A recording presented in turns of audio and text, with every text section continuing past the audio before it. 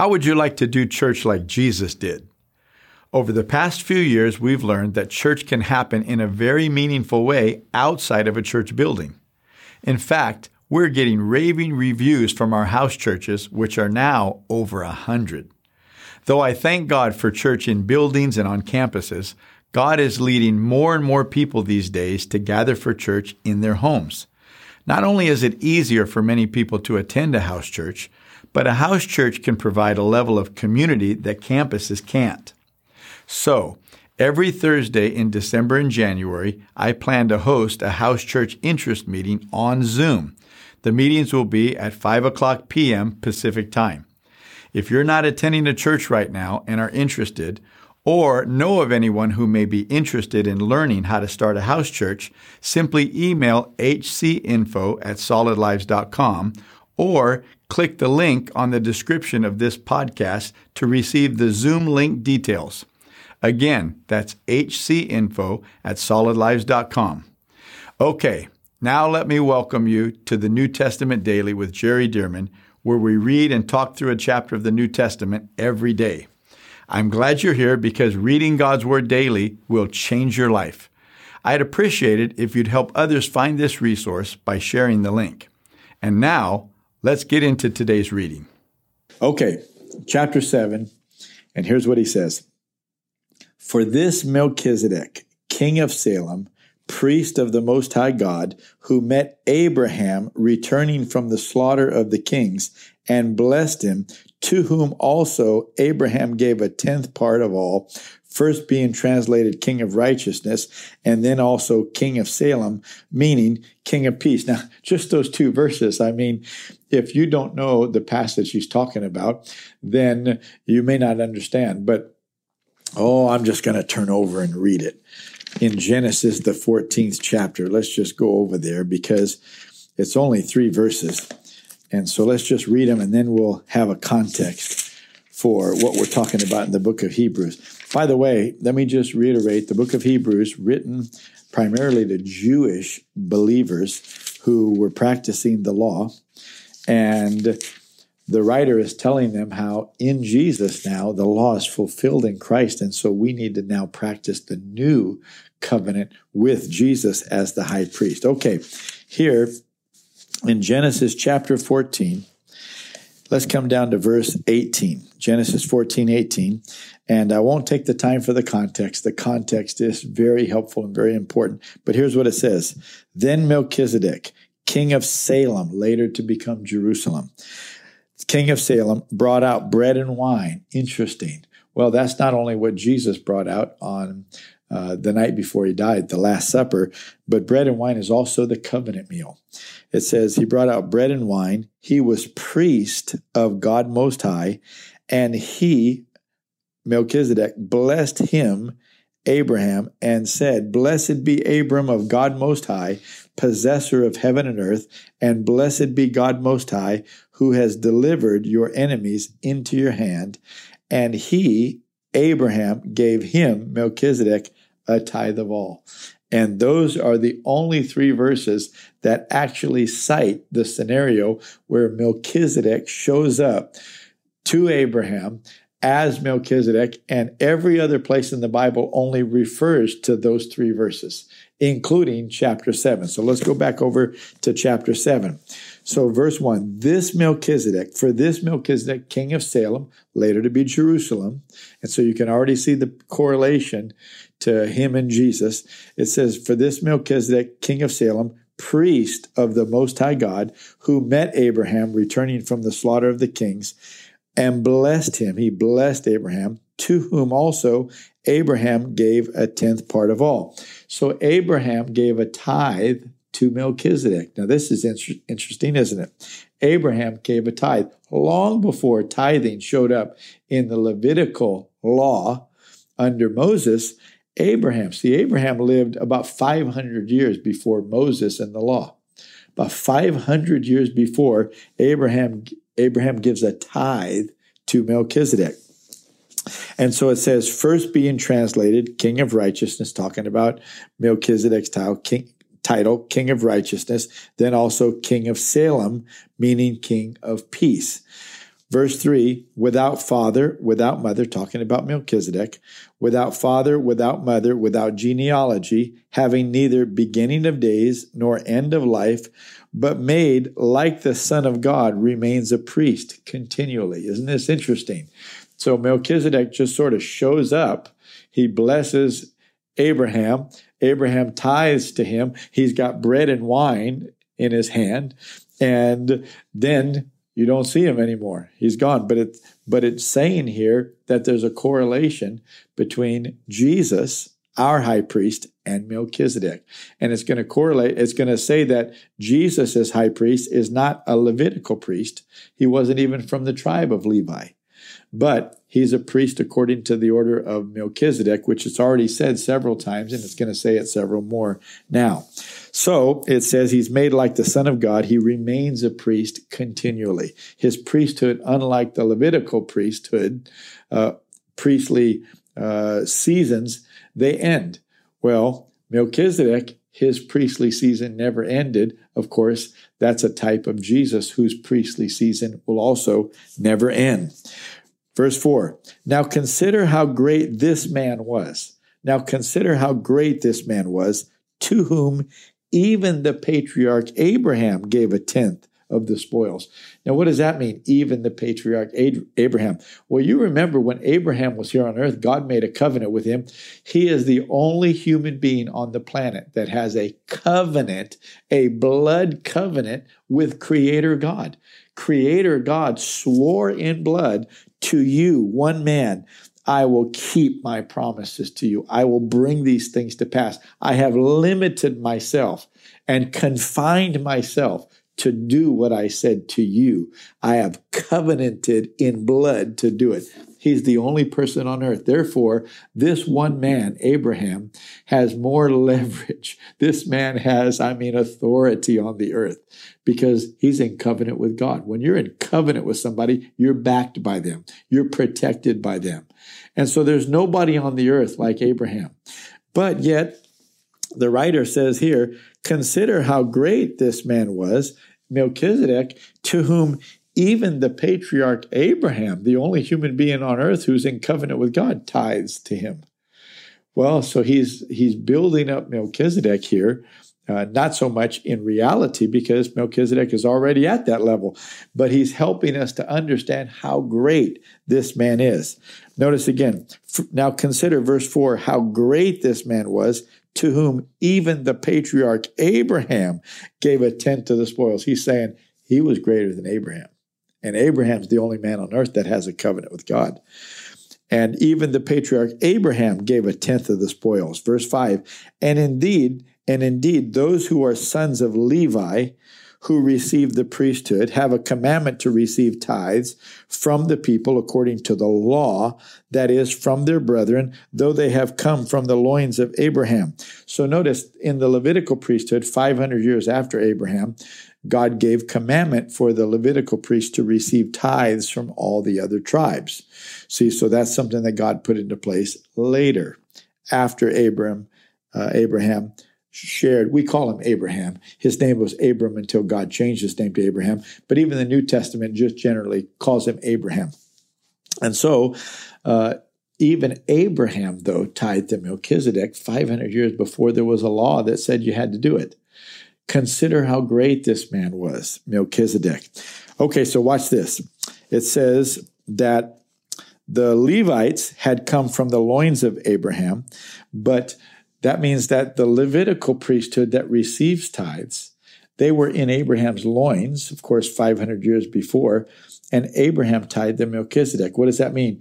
That Melchizedek is much higher than the Levitical priesthood that was receiving tithes. Can you see this? Okay, so Melchizedek is way up here. And so it goes on to say, verse 6, but he whose genealogy is not derived from them receives tithes from Abraham, talking about Melchizedek, and blessed him who had the promises. See, Abraham's the one who had the promises. He's the one that's in covenant with God.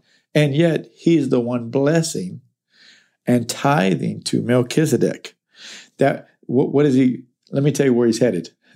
we're here on earth and we have promises and we're in covenant with God, but there's somebody we need to tithe to. Well, that's what he's getting to. Wait for it. Here it comes.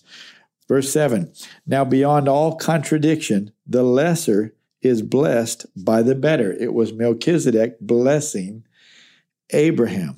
And so the lesser is blessed by the better. Abraham, yes, he tithed to Melchizedek, but it was Melchizedek that was blessing Abraham. Blessed be Abram of God Most High, possessor of heaven and earth. See, so it was the lesser that was blessed by the better.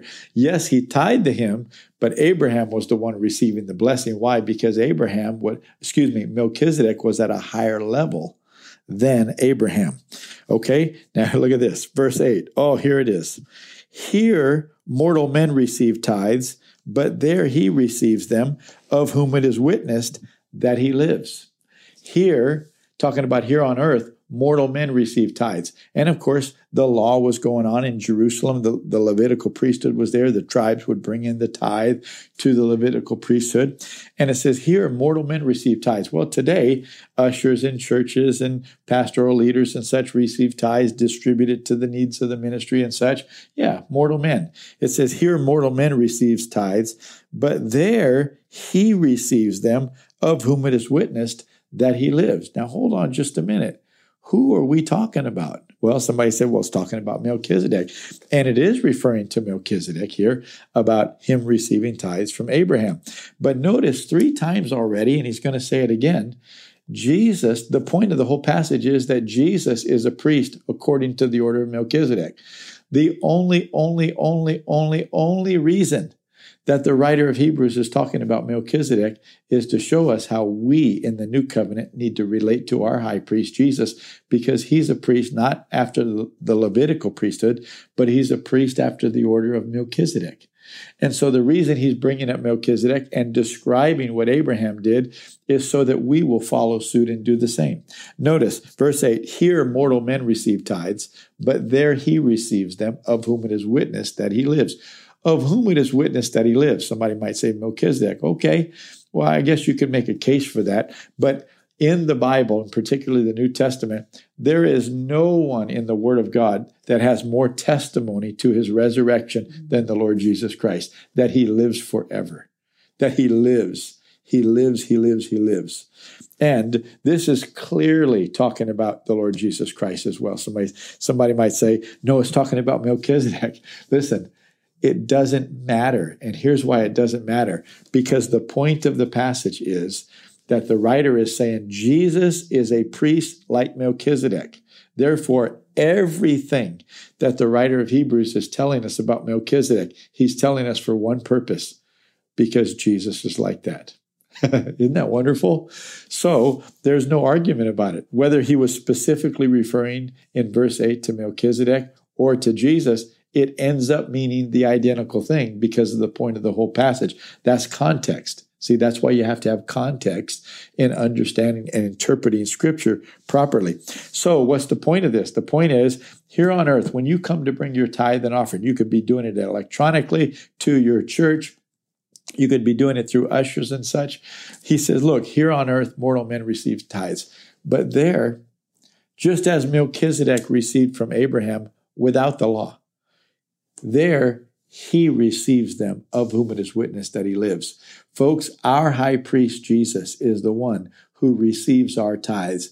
Even if we bring it to mortal men here on earth, up in heaven, Jesus, our high priest, sees us bringing them, and he receives those tithes and turns around and offers, just like we read in the earlier chapter, he offers those before Father God.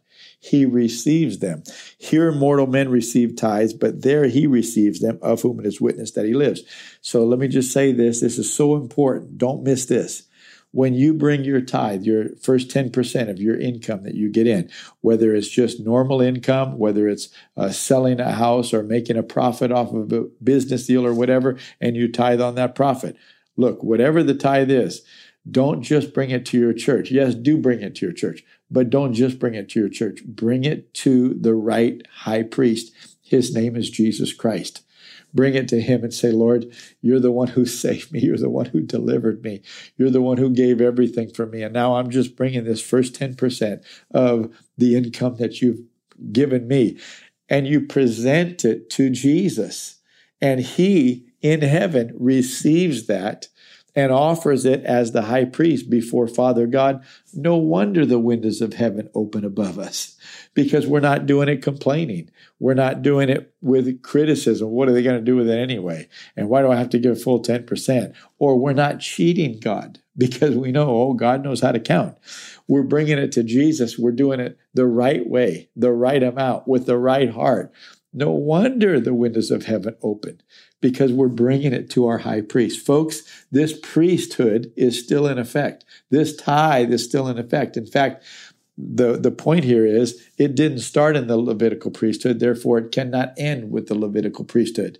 It started way back with Abraham and Melchizedek, and now the author of Hebrews is telling us, oh, this Melchizedek priesthood is very much alive and in effect. In fact, Jesus is our high priest. And just as Abraham tithed to Melchizedek, so we bring our tithe to the Lord Jesus Christ. Isn't that good? Okay, now look at this. It says, here on earth, verse 8, mortal men receive tithes, but there he receives them, of whom it is witness that he lives. Verse 9, even Levi, who received tithes, paid tithes through Abraham, so to speak, for he was still in the loins of his father when Melchizedek met him. And I've already explained that. Look at verse 11. Therefore, if perfection were through the Levitical priesthood, for under it the people received the law, what further need was there that another priest should rise according to the order of Melchizedek?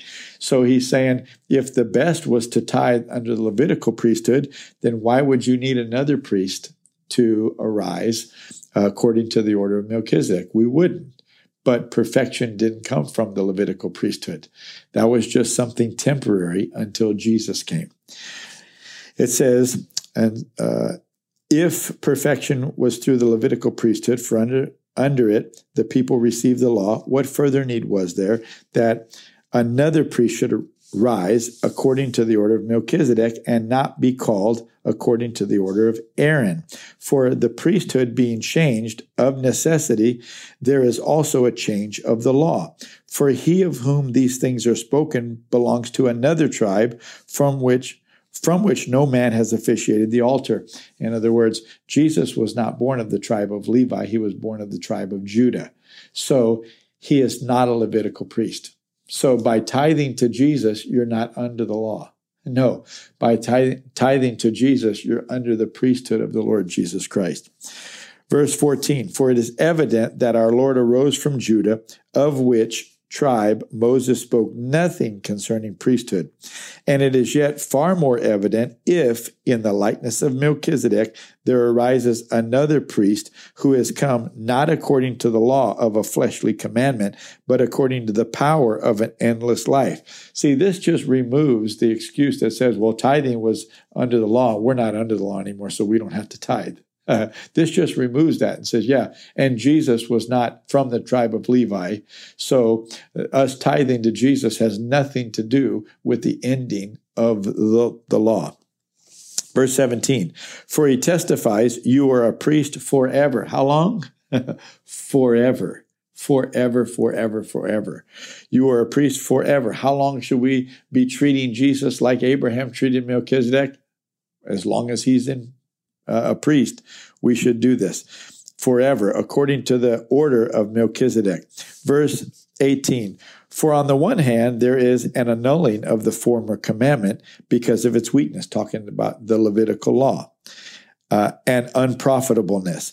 For the law made nothing perfect. On the other hand, there is the bringing in of a better hope through which we draw near to God. We're not under the law, but we are under the ministry and priesthood of the Lord Jesus. Verse 20, and inasmuch as he was not made priest without an oath, for they have become priests without an oath. Excuse me, let me read that again. Verse 20, and inasmuch as he was not made priest without an oath, for they have become priests without an oath, but he with an oath by him who said to him, the Lord has sworn and will not relent. You are a priest forever according to the order of Melchizedek. So God the Father swore to Jesus, you're a priest forever, according to the order of Melchizedek, not the Levitical law.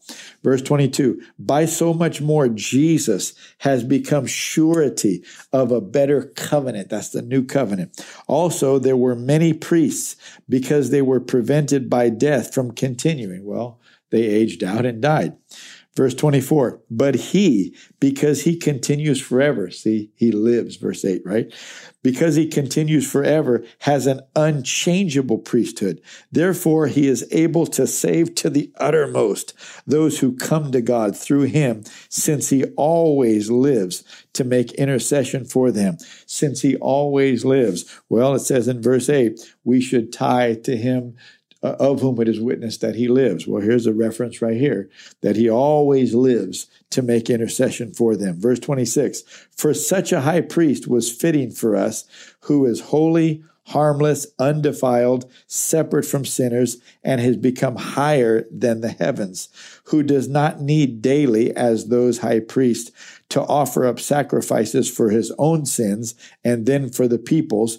For this he did once for all when he offered up himself. For the law appoints as high priest men who have weakness, but the word of the oath, which came after the law, appoints the Son who has been perfected forever. So the writer's saying back in the Levitical priesthood, because these were sinful priests, they were human beings that were not the Son of God that was sinless, they would first have to offer a sacrifice for their own sin, and then they would be able to offer a sacrifice for the sins of the people. But Jesus didn't have to offer a sacrifice for his own sins because he didn't have sin. He wasn't born with sin and he didn't sin. So when he went to the cross, he was completely blameless and innocent. Thereby, he was a qualified replacement for us. And so he was the sacrifice completely 100% for our sins, but not under the law. No, but under the priesthood of Melchizedek, he made this covenant. He became this priest, this mediator between God and man. Oh, let me tell you, just those revelations, and some of you kind of blowing your mind right now, but you have to understand a little bit about covenant, and you have to understand a little bit about Jesus being according to the order of Melchizedek. But let me tell you, here's the point.